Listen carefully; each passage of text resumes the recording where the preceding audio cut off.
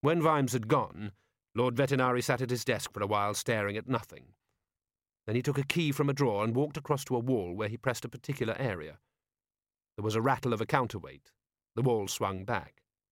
The patrician walked softly through the narrow passageway beyond. Here and there it was illuminated by a very faint glow from around the edges of the little panels which, if gently slid back, would allow someone to look out through the eye sockets of a handy portrait. They were a relic of a previous ruler. Vetinari never bothered with them. Looking out of someone else's eyes wasn't the trick. There was a certain amount of travel up dark stairways and along musty corridors. Occasionally he'd make movements the meaning of which might not be readily apparent. He'd touch a wall here and here, apparently without thinking as he passed. Along one stone-flagged passage, lit only by the grey light from a window forgotten by everyone except the most optimistic flies, he appeared to play a game of hopscotch, robes flying around him and calves twinkling as he skipped from stone to stone. These various activities did not seem to cause anything to happen. Eventually, he reached a door which he unlocked. He did this with some caution. The air beyond was full of acrid smoke, and the steady pop-pop sound which he had begun to hear further back along the passage was now quite loud. It faltered for a moment, was followed by a much louder bang, and then a piece of hot metal whirled past the patrician's ear and buried itself in the wall. In the smoke, a voice said, "Oh dear." It didn't seem unhappy, but sounded rather like the voice one might use to a sweet and ingratiating little puppy, which, despite one's best efforts, is sitting next to a spreading damp patch on the carpet. As the billows cleared, the indistinct shape of the speaker turned to Vetinari with a wan little smile and said, "Fully 15 seconds this time, my lord. There is no doubt that the principle is sound." That was one of Leonard of Quirm's traits. He picked up conversations out of the air, he assumed everyone was an interested friend, and he took it for granted that you were as intelligent as he was. Vetinari peered at a small heap of bent and twisted metal. "What was it, Leonard?" he said. "An experimental device for turning chemical energy into rotary motion," said Leonard. "The problem, you see, is getting the little pellets of black powder into the combustion chamber at exactly the right speed and one at a time. If two ignite together, well, what we have is the external combustion engine." "And what would be the purpose of it?" said the patrician. "I believe it could replace the horse," said Leonard proudly. They looked at the stricken thing. "One of the advantages of horses that people often point out," said Vetinari after some thought, "is that they very seldom explode. Almost never, in my experience, apart from that unfortunate occurrence in the hot summer a few years ago." With fastidious fingers he pulled something out of the mess. It was a pair of cubes made out of some soft white fur and linked together by a piece of string. There were dots on them. "Dice," he said. Leonard smiled in an embarrassed fashion. "Yes, I can't think why I thought they'd help it go better. It was just, well, an idea. You know how it is?" Lord Vetinari nodded. He knew how it was. He knew how it was far more than Leonard of Quirm did, which was why there was one key to the door, and he had it. Not that the man was a prisoner, except by dull humdrum standards.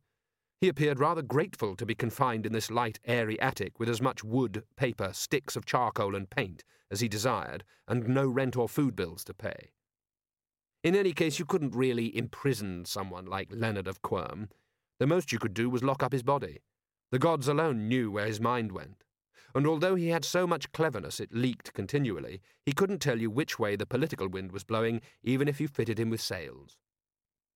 Leonard's incredible brain sizzled away alarmingly, an overloaded chip pan on the stove of life. It was impossible to know what he would think of next, because he was constantly reprogrammed by the whole universe. The sight of a waterfall or a soaring bird would send him spinning down some new path of practical speculation that invariably ended in a heap of wire and springs and a cry of, "I think I know what I did wrong." He'd been a member of most of the craft guilds in the city, but had been thrown out for getting impossibly high marks in the exams, or in some cases correcting the questions.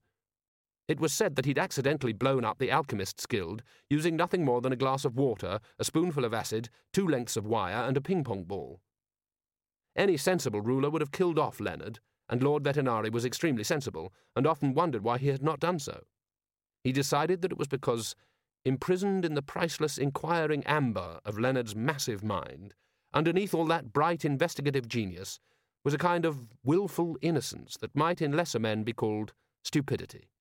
It was the seat and soul of that force which down the millennia had caused mankind to stick its fingers in the electric light socket of the universe and play with the switch to see what happened, and then be very surprised when it did. It was, in short, something useful, and if the patrician was anything, he was the political equivalent of the old lady who saves bits of string because you never know when they might come in handy. After all, you couldn't plan for every eventuality, because that would involve knowing what was going to happen, and if you knew what was going to happen, you could probably see to it that it didn't, or at least happened to someone else. So the patrician never planned. Plans often got in the way. And finally, he kept Leonard around because the man was easy to talk to. He never understood what Lord Vetinari was talking about. He had a world view about as complex as that of a concussed duckling, and above all, never really paid attention. This made him an excellent confidant. After all, when you seek advice from someone, it's certainly not because you want them to give it. You just want them to be there while you talk to yourself. "I've just made some tea," said Leonard. "Will you join me?" He followed the patrician's gaze to a brown stain all up one wall, which ended in a star of molten metal in the plaster. "I'm afraid the automatical tea engine went wrong," he said. "I shall have to make it by hand." "So kind," said Lord Vetinari. He sat down amidst the easels, and while Leonard busied himself at the fireplace, leafed through the latest sketches. Leonard sketched as automatically as other people scratched. Genius, a certain kind of genius, fell off him like dandruff. There was a picture of a man drawing, the lines catching the figure so accurately it appeared to stand out of the paper, and around it, because Leonard never wasted white space, were other sketches, scattered aimlessly, a thumb, a bowl of flowers, a device apparently for sharpening pencils by water power. Vetinari found what he was looking for in the bottom left-hand corner, sandwiched between a sketch for a new type of screw and a tool for opening oysters. It, or something very much like it, was always there somewhere. One of the things that made Leonard such a rare prize, and kept him under such secure lock and key, was that he really didn't see any difference between the thumb and the roses and the pencil sharpener, and this. "Ah, the self-portrait," said Leonard, returning with 2 cups. "Yes, indeed," said Vetinari, "but my eye was drawn to this little sketch here, the war machine." "Oh, that, mere nothing. Have you ever noticed the way in which the dew on roses—" "This bit here, what is it for?" said Vetinari, pointing persistently. "Oh, that's just the throwing arm for the balls of molten sulphur," said Leonard, picking up a plate of small cakes. "I calculate that one should get a range of almost half a mile, if one detaches the endless belt from the driving wheels and uses the oxen to wind the windlass." "Really?" said Vetinari, taking in the carefully numbered parts. "And it could be built?" "What? Oh, yes. Macaroon, in theory." "In theory?" "No one would ever actually do it, raining unquenchable fire down upon fellow humans. Ho, ho, ho, ho." Leonard sprayed macaroon crumbs. "You'd never find an artisan to build it, or a soldier who would pull the lever. That's part 3B on the plan, just here, look." "Ah, yes," said Vetinari. "Anyway," he added, "I imagine these huge power arms here couldn't possibly be operated without them breaking." "Seasoned ash and yew, laminated and held together by special steel bolts," said Leonard promptly. "I made a few calculations just there below the sketch of light on a raindrop, as an intellectual exercise, obviously." Vetinari ran his eye along several lines of Leonard's spidery mirror writing. "Oh, yes," he said glumly. He put the paper aside. Have I told you that the Clatchian situation is intensely political? Prince Cadram is trying to do a great deal very fast. He needs to consolidate his position. He is depending on support that is somewhat volatile. There are many plotting against him, I understand. Really? Well, this is the sort of thing people do, said Leonard. Incidentally, I've recently been examining cobwebs, and I know this will interest you. Their strength in relation to their weight is much greater even than our best steel wire. Isn't that fascinating? What kind of weapon do you intend to make out of them? Said the patrician. Sorry? Oh, nothing. I was just thinking aloud. And you haven't touched your tea, said Leonard. Vetinari looked around the room. It was full of things, tubes and odd paper kites, and things that looked like the skeletons of ancient beasts. One of Leonard's saving graces, in a very real sense from Vetinari's point of view, was his strange attention span. It wasn't that he soon got bored with things. He didn't seem to get bored with anything. But since he was interested in everything in the universe all the time, the end result tended to be that an experimental device for disemboweling people at a distance then became a string-weaving machine and ended up as an instrument for ascertaining the specific gravity of cheese. He was as easily distracted as a kitten. All that business with the flying machine, for example, giant bat wings hung from the ceiling even now. The patrician had been more than happy to let him waste his time on that idea because it was obvious to anyone that no human being would ever be able to flap the wings hard enough. He needn't have worried. Leonard was his own distraction. He had ended up spending ages designing a special tray so that people could eat their meals in the air. A truly innocent man. And yet always some little part of him would sketch these wretchedly beguiling engines, with their clouds of smoke and carefully numbered engineering diagrams. What's this? Vetinari said, pointing to yet another doodle. It showed a man holding a large metal sphere. That? Oh, something of a toy, really. Makes use of the strange properties of some otherwise quite useless metals. They don't like being squeezed, so they go bang, with extreme alacrity. Another weapon? Certainly not, my lord. It would be no possible use as a weapon. I did think it might have a place in the mining industries, though. Really? For when they need to move mountains out of the way? Tell me, Vetinari said, putting this paper aside as well, you don't have any relatives in Clatch, do you? I don't believe so. My family lived in Quirm for generations. Oh, good. But, very clever people in Clatch, are they? Oh, in many disciplines they practically wrote the scroll. Fine metalwork, for example. Metalwork, the patrician sighed. And alchemy, of course. Afir Alchemas Principia Explosia has been the seminal work for more than 100 years. Alchemy, said the patrician glumly. Sulphur and so forth. Yes, indeed. But the way you put it, these major achievements were some considerable time ago.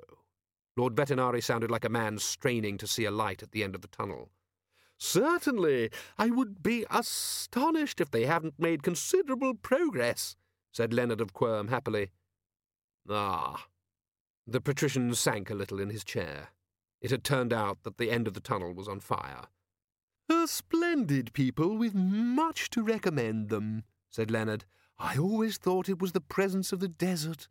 It leads to an urgency of thought. It makes you aware of the briefness of life. The patrician glanced at another page. Between a sketch of a bird's wing and a careful drawing of a ball joint was a little doodle of something with spiked wheels and spinning blades. And then there was the device for moving mountains aside. The desert is not required, he said. He sighed again and pushed the pages aside. Have you heard about the lost continent of Leshp? He said. Oh, yes. I did some sketches there a few years ago, said Leonard. Some interesting aspects, I recall. More tea? I fear you've let that one get cold. Was there anything you particularly wanted? The patrician pinched the bridge of his nose. I'm not sure. There is a small problem developing. I thought perhaps you could help. Unfortunately, the patrician glanced at the sketches again. I suspect that you can. He stood up, straightened his robe, and forced a smile. You have everything that you require? Some more wire would be nice, said Leonard, and I have run out of burnt umber. I shall have some sent along directly, said Vetinari. And now, if you will excuse me. He let himself out. Leonard nodded happily as he cleared away the teacups. The infernal combustion engine was carried to the heap of scrap metal beside the small forge, and he fetched a ladder and removed the piston from the ceiling. He'd just opened out his easel to start working on a new design when he was aware of a distant pattering. It sounded like someone running, but also occasionally pausing to hop sideways on one leg. Then there was a pause, such as might be made by someone adjusting their clothing and getting their breath back. The door opened and the patrician returned. He sat down and looked carefully at Leonard of Quirm. You did what? He said. Vimes turned the clove over and over under the magnifying glass. I see tooth marks, he said. Yes, sir, said Littlebottom, who represented in her entirety the watch's forensic department. Looks like someone was chewing it like a toothpick. Vimes sat back. I would say, he said, that this was last touched by a swarthy man of about my height. He had several gold teeth and a beard, and a slight cast in one eye, scarred. He was carrying a large weapon, curved, I'd say, and you'd have to call what he was wearing a turban because it wasn't moving fast enough to be a badger. Littlebottom looked astonished. Detectoring is like gambling, said Vimes, putting down the clove. The secret is to know the winner in advance. Thank you, Corporal. Write down that description and make sure everyone gets a copy, please. He goes by the name of 71-Hour Ahmed, heaven knows why, and then go and get some rest. Vimes turned to face Carrot and Angua, who had crammed into the tiny little room, and nodded at the girl. I followed the clove smell all the way down to the docks, she said. And then? Then I lost it. Angua looked embarrassed. I didn't have any trouble through the fish market, sir, or in the slaughterhouse district, and then it went into the spice market. Ah, I see. And didn't come out again? In a way, sir, or came out going 50 different ways. Sorry. Can't be helped. Carrot? I did what you said, sir. The top of the opera house is about the right distance from our archery butts. I used a bow just like the one he used, sir. Vimes raised a finger. Carrot stared and then slowly said, Like the one you found next to him? Right, and? It's a burly and strong in the arm sure-shot 5, sir. A bow for the expert. I'm not a great bowman, but I could at least hit the target at that elevation. But I'm ahead of you, said Vimes. You're a big lad, Carrot. Our late Ossie had arms like Nobby. I could put my hand round them. Yes, sir. It's a 100-pound draw. I doubt if he could even pull the string back. I'd hate to watch him try. Good grief, the only thing he could be sure of hitting with a bow like that would be his foot. By the way, do you think anyone saw you up there?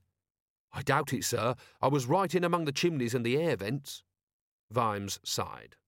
Captain, I expect if you'd done it in a cellar at midnight, his lordship would have said, Wasn't it rather dark down there, next morning? He took out the by now rather creased picture. There was Carrot, or at least Carrot's arm and ear, as he ran towards the procession, and there, among the people in the procession, turning to look at him, was the face of the prince. There was no sign of 71-Hour Ahmed. He'd been at the soiree, hadn't he? But then there'd been all that milling around at the door, people changing places, treading on one another's robes, nipping back to the privy, walking into one another. He could have gone anywhere. And the prince fell as you got to him, with the arrow in his back. He was still facing you.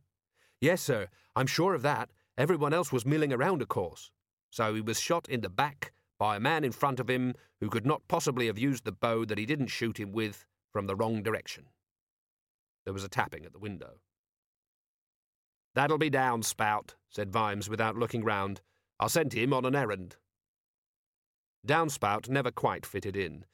It wasn't that he didn't get on with people, because he hardly ever met people, except those whose activities took them above, say, second-floor level. Constable Downspout's beat was the rooftops. Very slowly. He'd come down for the watch's Hog's Watch party and had poured gravy into his ears to show willing, but gargoyles got very nervy indoors at ground level, and he had soon exited via the chimney, and his paper squeaker had echoed out forlornly amongst the snowy rooftops all night. But gargoyles were good at watching, and good at remembering, and very, very good at being patient. Vimes opened the window. Moving jerkily, Downspout unfolded himself into the room, and then quickly scrambled up onto a corner of Vimes's desk for the comfort that it brought. Angua and Carrot stared at the arrow the gargoyle held in his hand. "Ah, well done," said Vimes in the same even voice. "Where did you find it, Downspout?" Downspout spluttered a series of guttural syllables only pronounceable by someone with a mouth shaped like a pipe. "In the wall on the second floor of the dress shop in the Plaza of Broken Moons," Carrot translated. "Ish," said Downspout. "That's barely halfway to Sartor Square, sir." "Yes," said Vimes. "A small, weak man trying to pull a heavy bow, the arrow wobbling all over the place. Thank you very much, Downspout. There will be an extra pigeon for you this week." said Downspout and clambered back out of the window. "Excuse me, sir," said Angua. She took the arrow from Vimes and, closing her eyes, sniffed at it gingerly. "Oh, yes, Aussie," she said, "all over it." "Thank you, Corporal. It's as well to be sure." Carrot took the arrow from the werewolf and looked at it critically. "Huh, peacock feathers and a plated point. It's the sort of thing an amateur buys because he thinks it'll magically improve his shot. Showy." "Right," said Vimes. "You, Carrot, and you, Angua, you're on the case." "Sir, I don't understand," said Carrot. "I am perplexed. I thought you said Fred and Nobby were investigating this." "Yes," said Vimes, "but Sergeant Colon and Corporal Nobbs are investigating why the late Ossie tried to kill the prince. And you know what? They're going to find lots of clues. I just know it. I can feel it in my water." "But we know he couldn't have," said Carrot. "Isn't this fun?" said Vimes. "I don't want you to get in Fred's way. Just, ask around. Try Dunnit Duncan or Sidney Lopsides. There's a man with his ear to the ground, all right. Or the Agony Aunts, or Lily Goodtime, or Mr. Slider. Haven't seen him around for a while, but—" "He's dead, sir." "What? Smelly Slider? When?" "Last month, sir. He got hit by a falling bedstead. Freak accident, sir." "No one told me." "You were busy, sir, but you put some money in the envelope when Fred brought it round, sir. $10, which Fred remarked was very generous." Vimes sighed. Oh, yes, the envelopes. Fred was always wandering around with an envelope these days. Someone was always leaving, or some friend of the watch was in trouble, or there was a raffle, or the tea money was low again, or some complicated explanation, so Vimes just put some money in. Simplest way. Old smelly Slider. "You should have mentioned it," he said reproachfully. "You've been working hard, sir." "Any other street news you haven't mentioned, Captain?" "Not that I can think of, sir." "All right. Well, see which way the wind is blowing, very carefully, and trust no one." Carrot looked worried. I can trust Angua, can't I?" he said. "Well, of course you— And you, presumably." "Me? Well, obviously, that goes without saying. Corporal Littlebottom, she can be very helpful. Cheery, yes, certainly you could trust Sergeant Detritus, I always thought he was very Detritus, oh yes, he— Nobby, should I—" "Carrot, I understand what he means," said Angua, tugging his arm. Carrot looked a little crestfallen. "I've never liked, underhand things," he mumbled. "I don't want any written reports," said Vimes, grateful for that small mercy. "This is unofficial, but officially unofficial, if you see what I mean." Angua nodded. Carrot just stayed looking dismal. She's a werewolf, thought Vimes. Of course she understands. And you'd think a man who is technically a dwarf would be able to fold his head around the idea of subterfuge. "Look, just listen to the streets," said Vimes. "The streets know everything. Talk to Blind Hugh." "I'm afraid he passed away last month," said Carrot. "Did he? No one told me." "I thought I sent you a memo, sir." Vimes glanced guiltily at his overloaded desk and then shrugged. "Have a quiet look at things. Get to the bottom of things. And trust no— trust practically no one, all right? Except trustworthy people. Come on, open up. Watch business. Corporal Nobbs pulled at Sergeant Colan's sleeve and whispered in his ear. Not watch business, said Colan, pounding the door again. Nothing to do with the watch at all. We're all just, civilians, all right? The door opened a crack. Yes, said a voice that counted its small change. We have to ask some questions, missus. Are you the watch? Said the voice. No, I think I just made that clear. Piss off, copper. The door slammed. You sure this is the right place, Sarge? Harry Chestnut said he saw Ossie going in here. Come on, open up. Everyone's looking at us, Sarge, said Nobby. Doors and windows had opened all along the street. And don't call me Sarge when we're in plain clothes. Right you are, Fred. That's... Colan hesitated in an agony of status. Well, that's Frederick to you, Nobby. And they're giggling, Fred. Frederick. We don't want to make a cock-up of this, Nobby. Right, Frederick. And that's Cecil, thank you. Cecil? That is my name, said Nobby coldly. Have it your way, said Colan. Just remember who's the superior civilian around here, all right? He hammered on the door again. We hear you've got a room to let, missus, he yelled. Brilliant, Frederick, said Nobby. That was bloody brilliant. Well, I am the sergeant, right, Colan whispered. No. Yeah, right. Well, you just remember that, right? The door snapped open. The woman within had one of those faces that had settled over the years, as though it had been made of butter and then left in the sun. But age hadn't been able to do much with her hair. It was a violent ginger and piled up like a threatening thunderhead. Room? You should have said, she said. $2 a week, no pets, no cooking, no women after 6 a.m. If you don't want it, thousands do. Are you with the circus? You look like you're with the circus. Plain clothes was the problem. Both the men had been used to uniforms all their lives. Sergeant Colan's only suit had been bought by a man 2 stone lighter and 10 years younger, so the buttons creaked under tension. And Nobby's idea of plain clothes was the ribbon and bell-bedecked costume he wore as a leading member of the Ankh-Morpork Folk Dance and Song Society. Small children had followed them in the street to see where the show was going to be. We're... Colan began, and then stopped. There were undoubtedly a large number of things to be apart from policemen, but there and then he couldn't think of any of them. Actors, said Nobby. Then it's payment a week in advance, said the woman, and no filthy foreign habits. This is a respectable house, she added, in defiance of evidence so far. We ought to see the room first, said Colan.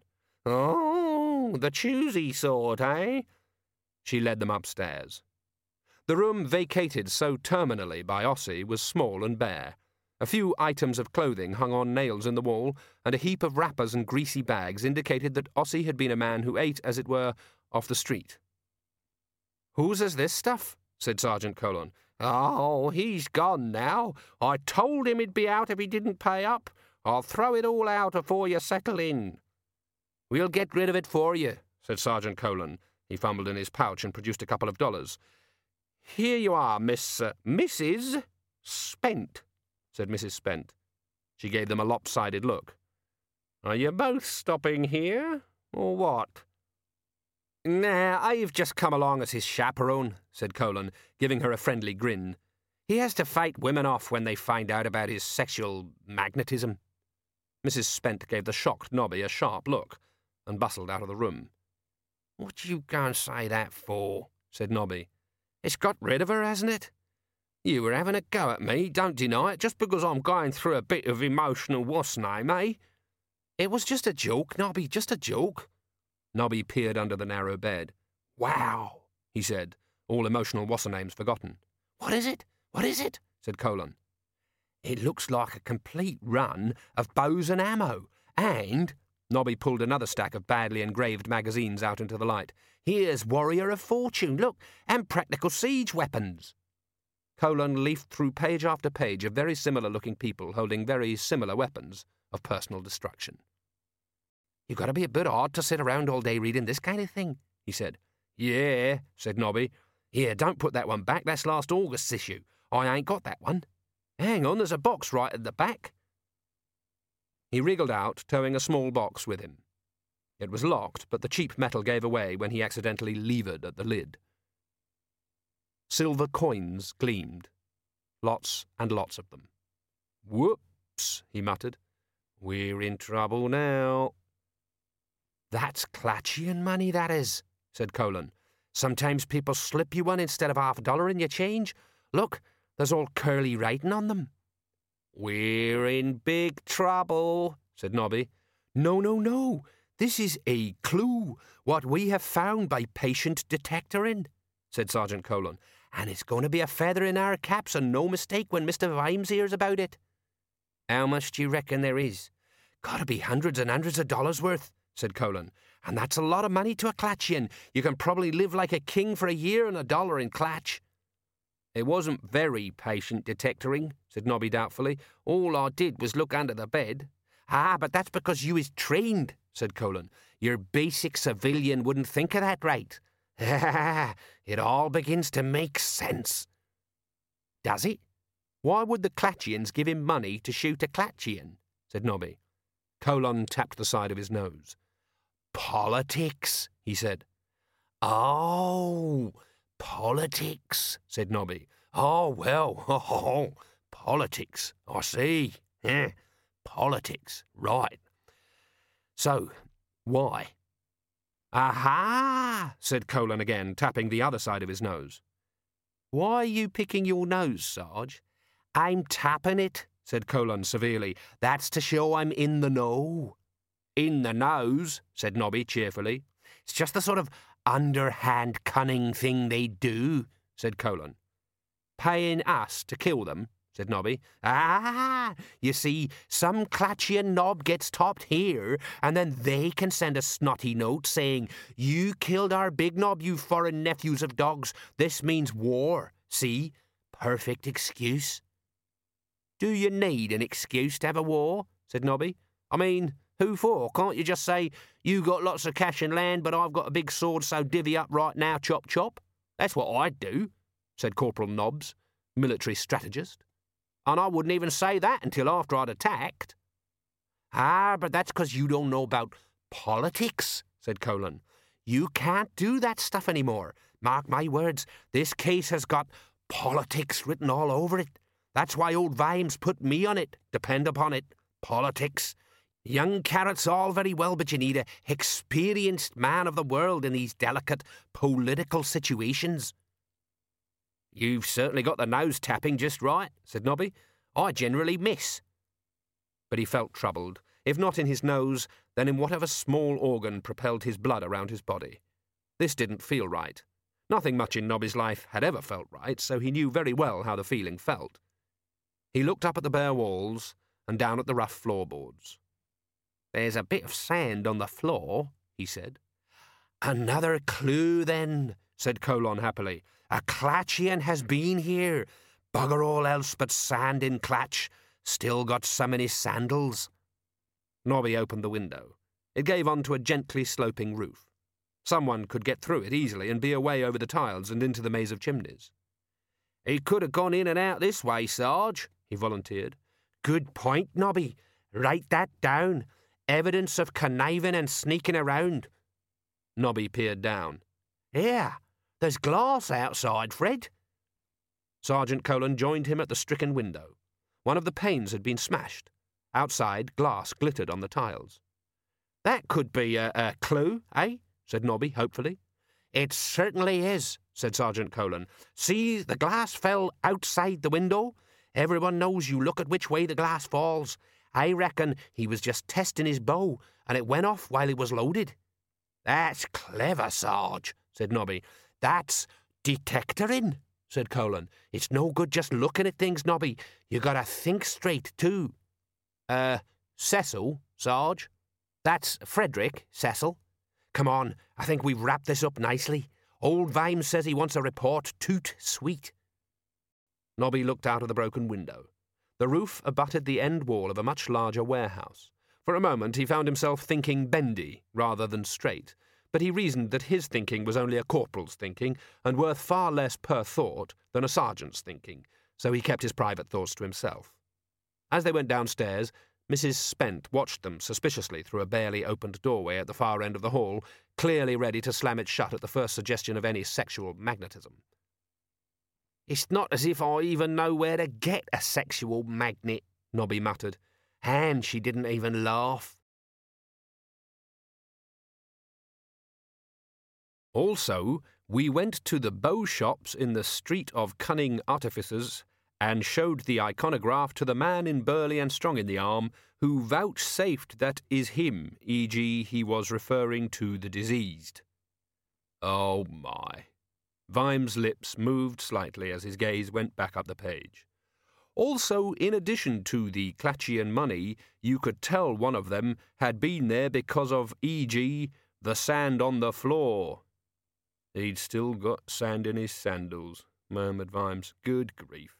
Sam? Vimes looked up from his reading. Your soup will be cold, said Lady Sybil from the far end of the table. You've been holding that spoonful in the air for the last 5 minutes by the clock. Sorry, dear. What are you reading? Oh, just a little masterpiece, said Vimes, pushing Fred Colon's report aside.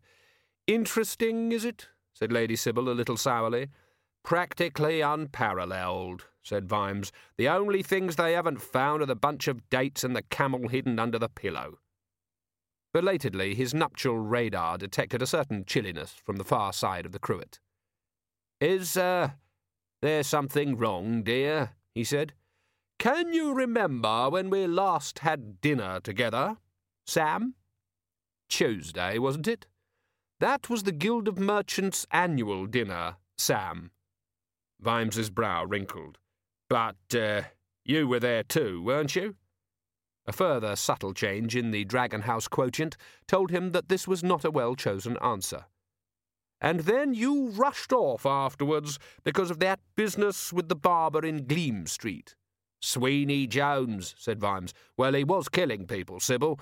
The best you could say is that he didn't mean to. He was just very bad at shaving. But you didn't have to go, I'm sure.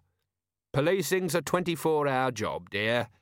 Only for you. Your constables do their 10 hours and that's it. But you're always working. It's not good for you. You're always running around during the day, and when I wake up in the middle of the night, there's always a cold space beside me. The dots hung in the air, the ghosts of words unsaid. Little things, thought Vimes. That's how a war starts. There's so much to do, Sybil, he said as patiently as he could. There's always been a lot to do, and the bigger the watch gets, the more there is to do. Have you noticed that? Vimes nodded. That was true. Rotas, receipts, notebooks, reports. The watch might or might not be making a difference in the city, but it was certainly frightening a lot of trees. You ought to delegate, said Lady Sybil. So he tells me, muttered Vimes. Pardon? Just thinking aloud, dear. Vimes pushed the paperwork away. I'll tell you what. Let's have an evening in, he said. There's a nice fire in the drawing-room. No, Sam, there isn't. Hasn't young Forthright lit it? Forthright was the boy. It came as news to Vimes that this was an official servant position, but the boy's job was to light the fires, clean the privies, help the gardener, and take the blame. He's gone off to be a drummer boy in the Duke of Eorl's regiment, said Lady Sybil. Him too. He seemed a bright lad. Isn't he too young? He said he was going to lie about his age. I hope he lies about his musical ability. I've heard him whistling. Vimes shook his head. Whatever possessed him to do such a daft thing? He thinks the uniform will impress the girls. Sybil gave him a gentle smile. An evening at home suddenly began to seem very inviting. Well, it won't take a genius to find the woodshed, said Vimes, and then we can bolt the doors and... One of the aforesaid doors shook to the sound of frantic knocking. Vimes caught Sybil's gaze. Go on, then, answer it, she sighed and sat down. The door admitted Corporal Littlebottom, seriously out of breath. You got to come quick, sir. It's murder this time. Vimes looked helplessly at his wife. "Of course you must go," she said. Angua brushed out her hair in front of the mirror. "I don't like this," said Carrot. "It's not a proper way to behave." She patted him on the shoulder. "Don't worry," she said. "Vimes explained it all. You're acting as though we're doing something wrong." "I like being a watchman," said Carrot, still in the mournful depths. "And you've got to wear a uniform. If you don't wear a uniform, it's like spying on people. He knows I think that." Angua looked at his short red hair and honest ears. "I've taken a lot of the work off his shoulders," Carrot went on. "He doesn't have to go on patrol at all, but he still tries to do everything." "Perhaps he doesn't want you to be quite so helpful," said Angua, as tactfully as possible. "It's not as if he's getting any younger, either. I've tried to point that out." "That was kind of you. And I've never worn plain clothes." "On you they'll never be very plain," said Angua, pulling on her coat. It was a relief to be out of that armour. As for Carrot, there was no disguising him. The size, the ears, the red hair, the expression of muscular good-naturedness.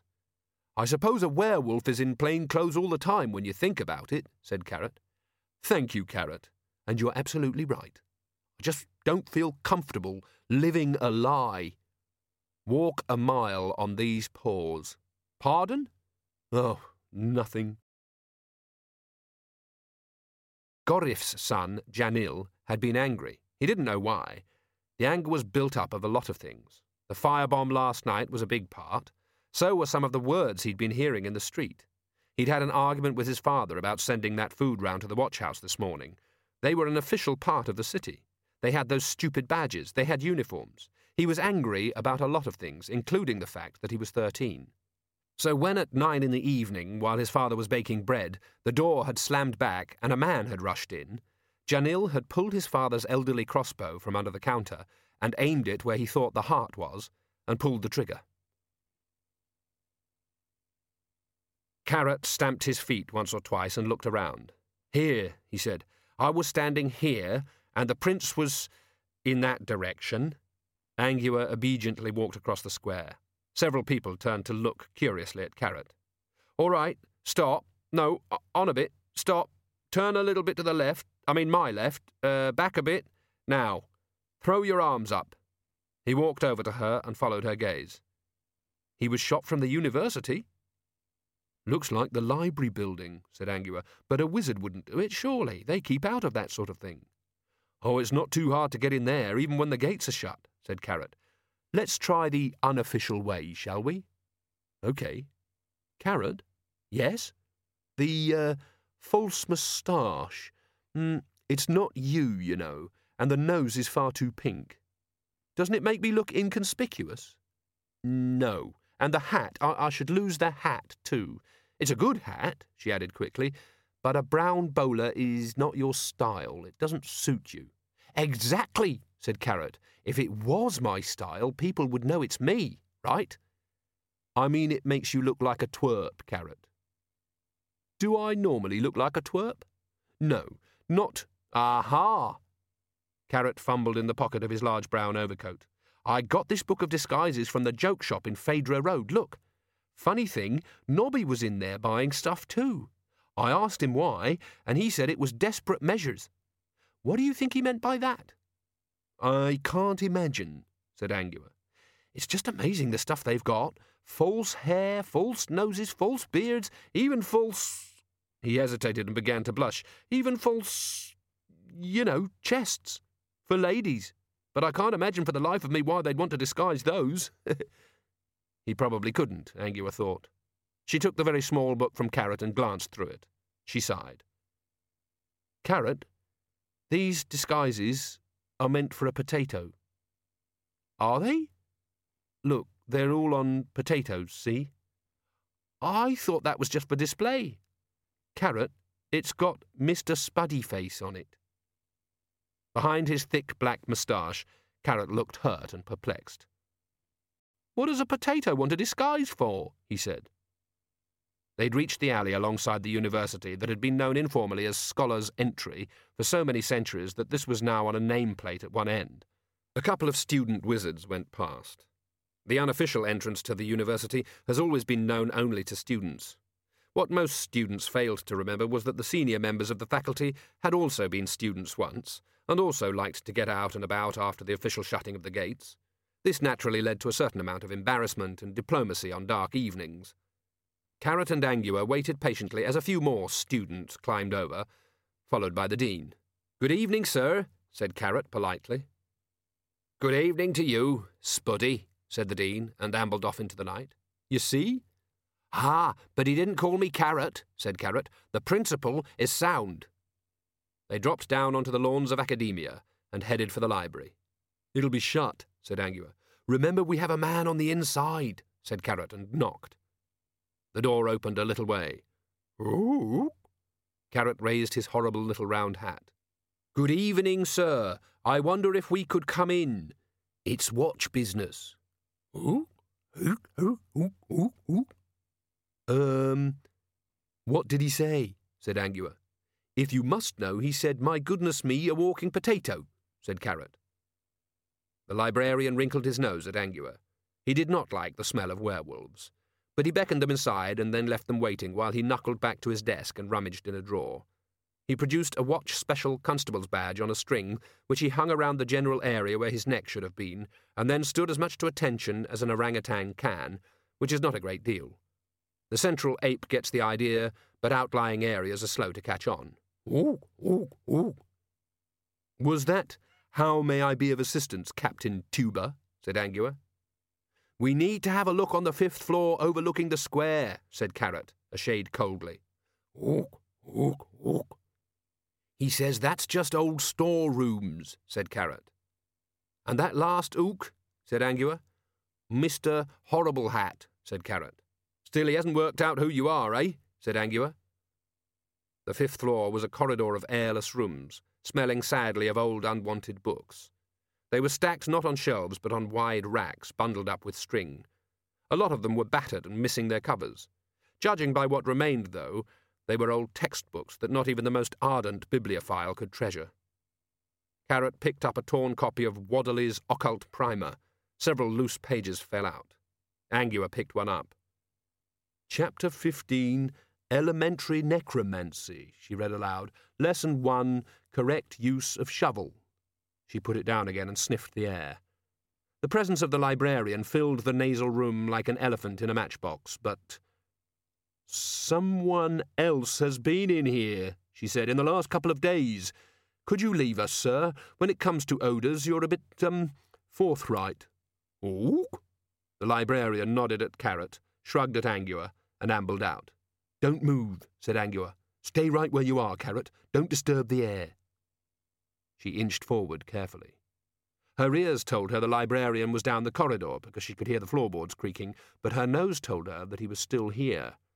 He was a little fuzzy, but "I'm going to have to change," she said. "I can't get a proper picture this way. It's too strange." Carrot obediently shut his eyes. She'd forbidden him to watch her en route from a human to a wolf, because of the unpleasant nature of the shapes in between.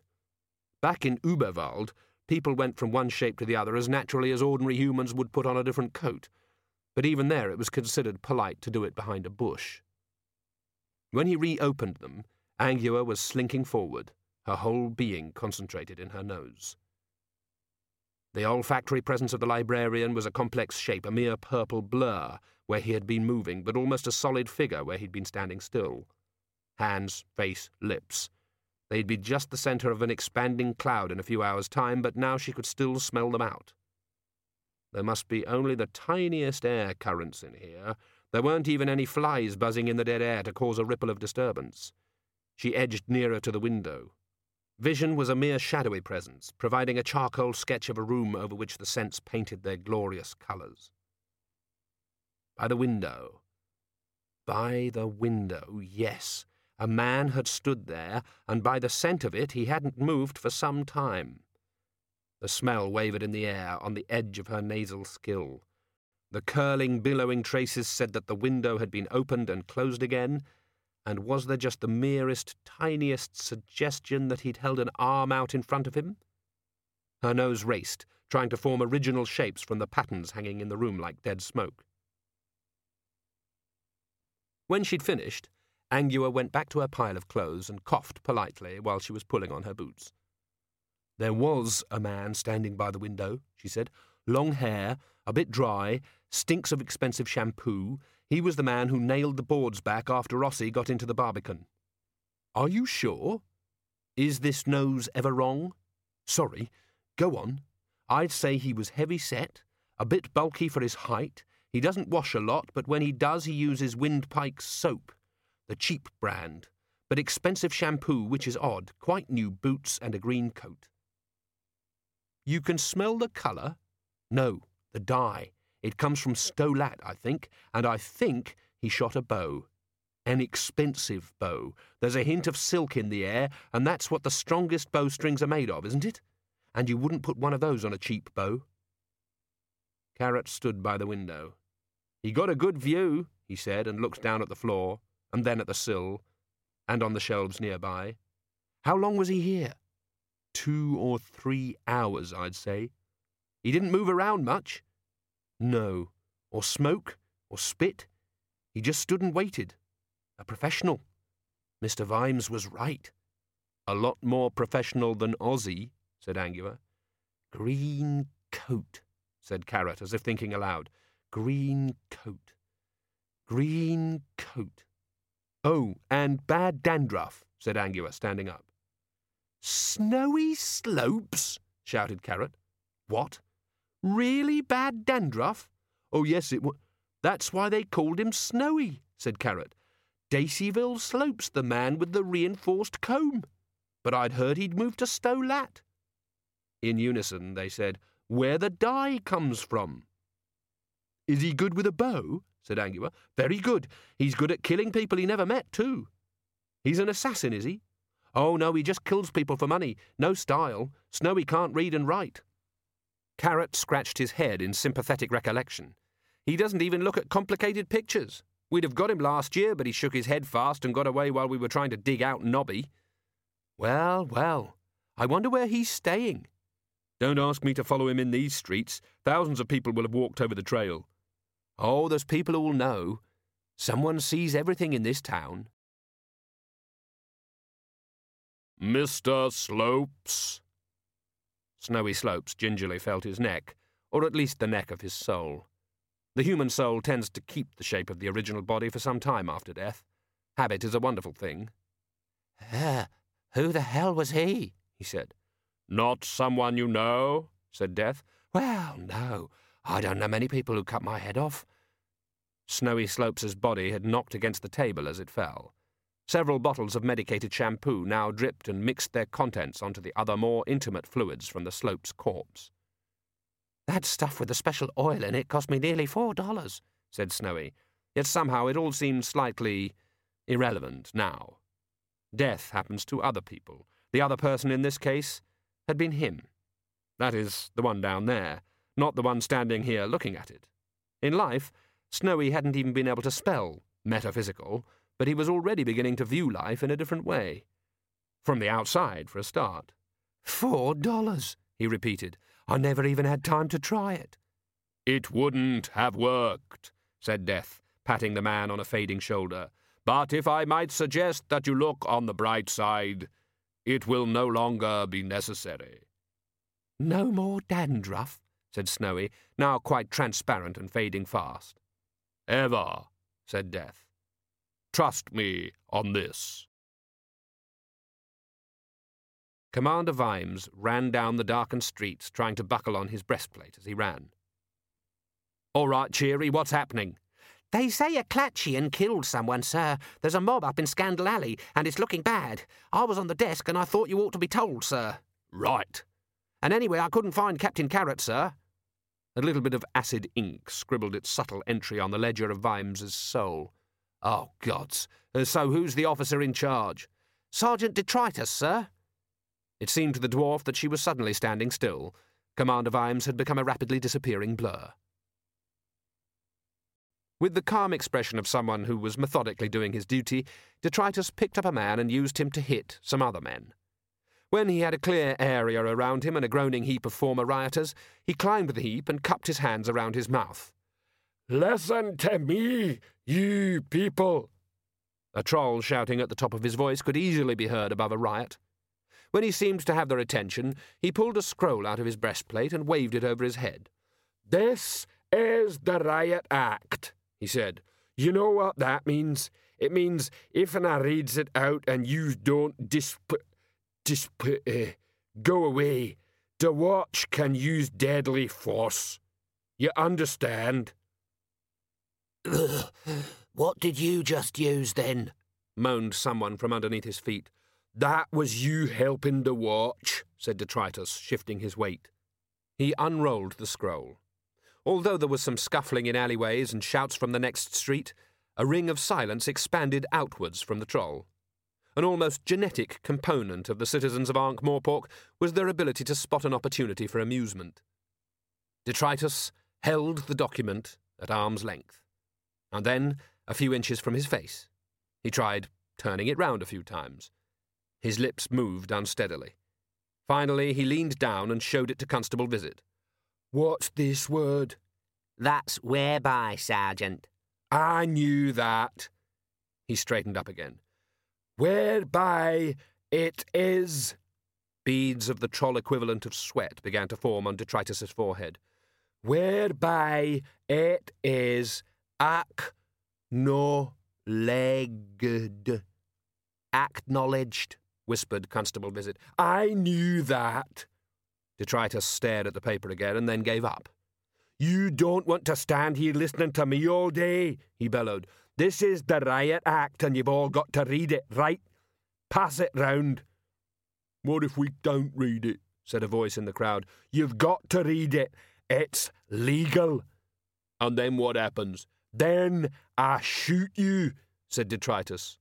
That's not allowed, said another voice. You've got to shout, "Stop, armed watchman," first. "Sure, that suits me," said Detritus. He shrugged one huge shoulder to bring his crossbow under his arm. It was a siege bow, intended to be mounted on the cart. The bolt was 6 feet long. "It's harder to hit running targets." He released the safety catch. "Anyone finishing reading that thing yet?"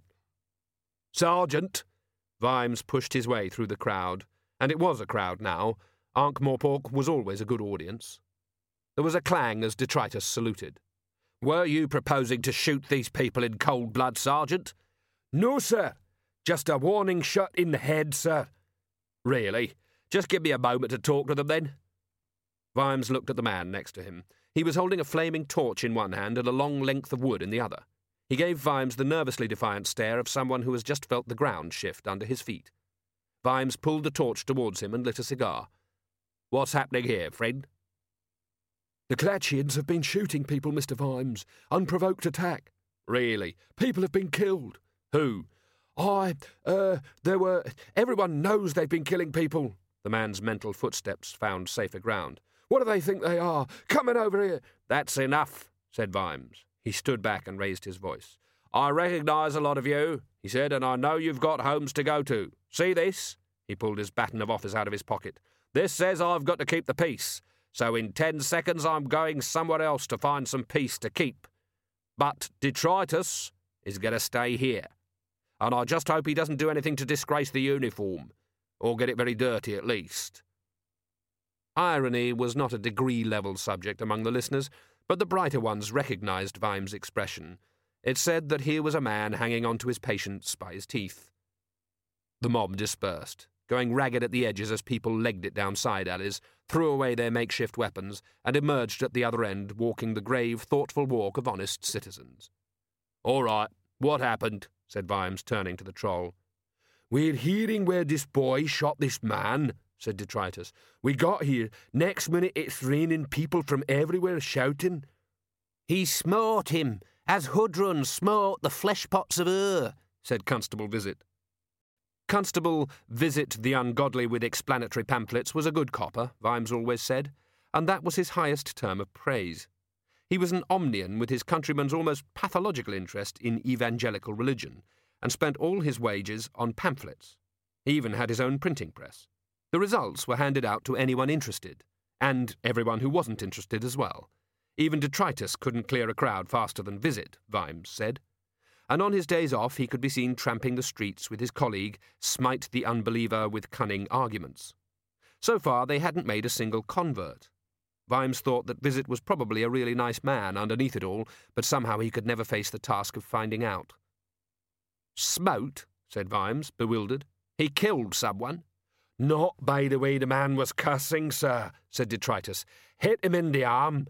His friends brought him round the watch house to complain. He's a baker on the night shift. He said he was late for work. He come running in to pick up his dinner. Next minute, he's flat on the floor." Vimes walked across the street and tried the door of the shop. It opened a little way, and then fetched up against what seemed to be a barricade. Furniture had been piled up against the window as well. "How many people were there, Constable?" "A multitude thereof, sir." "And 4 people in here," thought Vimes. A family.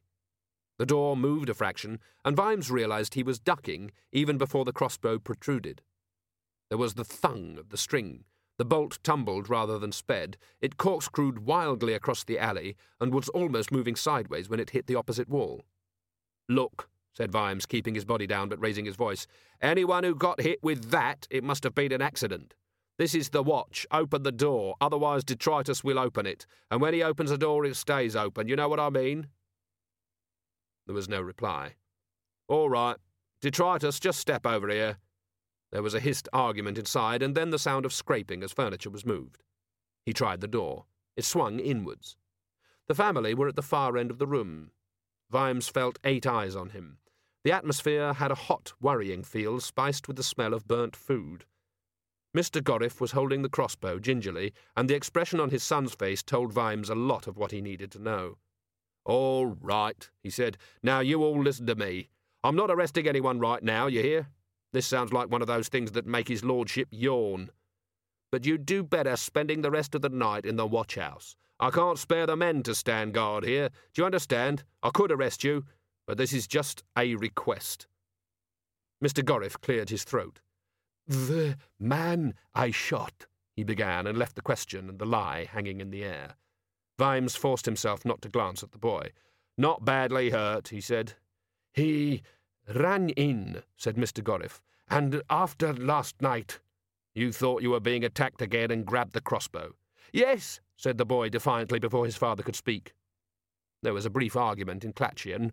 Then Mr. Gorriff said, "We must leave the house?" "For your own good. We'll try to have someone watch it. Now get something together and go off with the sergeant. And give me that crossbow." Gorriff handed it over with a look of relief. It was a typical Saturday night special, so badly made and erratic that the only safe place to be when it was fired would be directly behind it. And even then you would be running a risk. And then no one had told its owner that under the counter, in a steamy shop and a perpetual rain of grease, wasn't the best place to keep it strung. The string sagged. Probably the only way you could reliably hurt someone with it was to beat them over the head. Vimes waited until they'd been ushered out and took a last look around the room. It wasn't large. In the kitchen behind the shop, something spicy in a pot was boiling dry.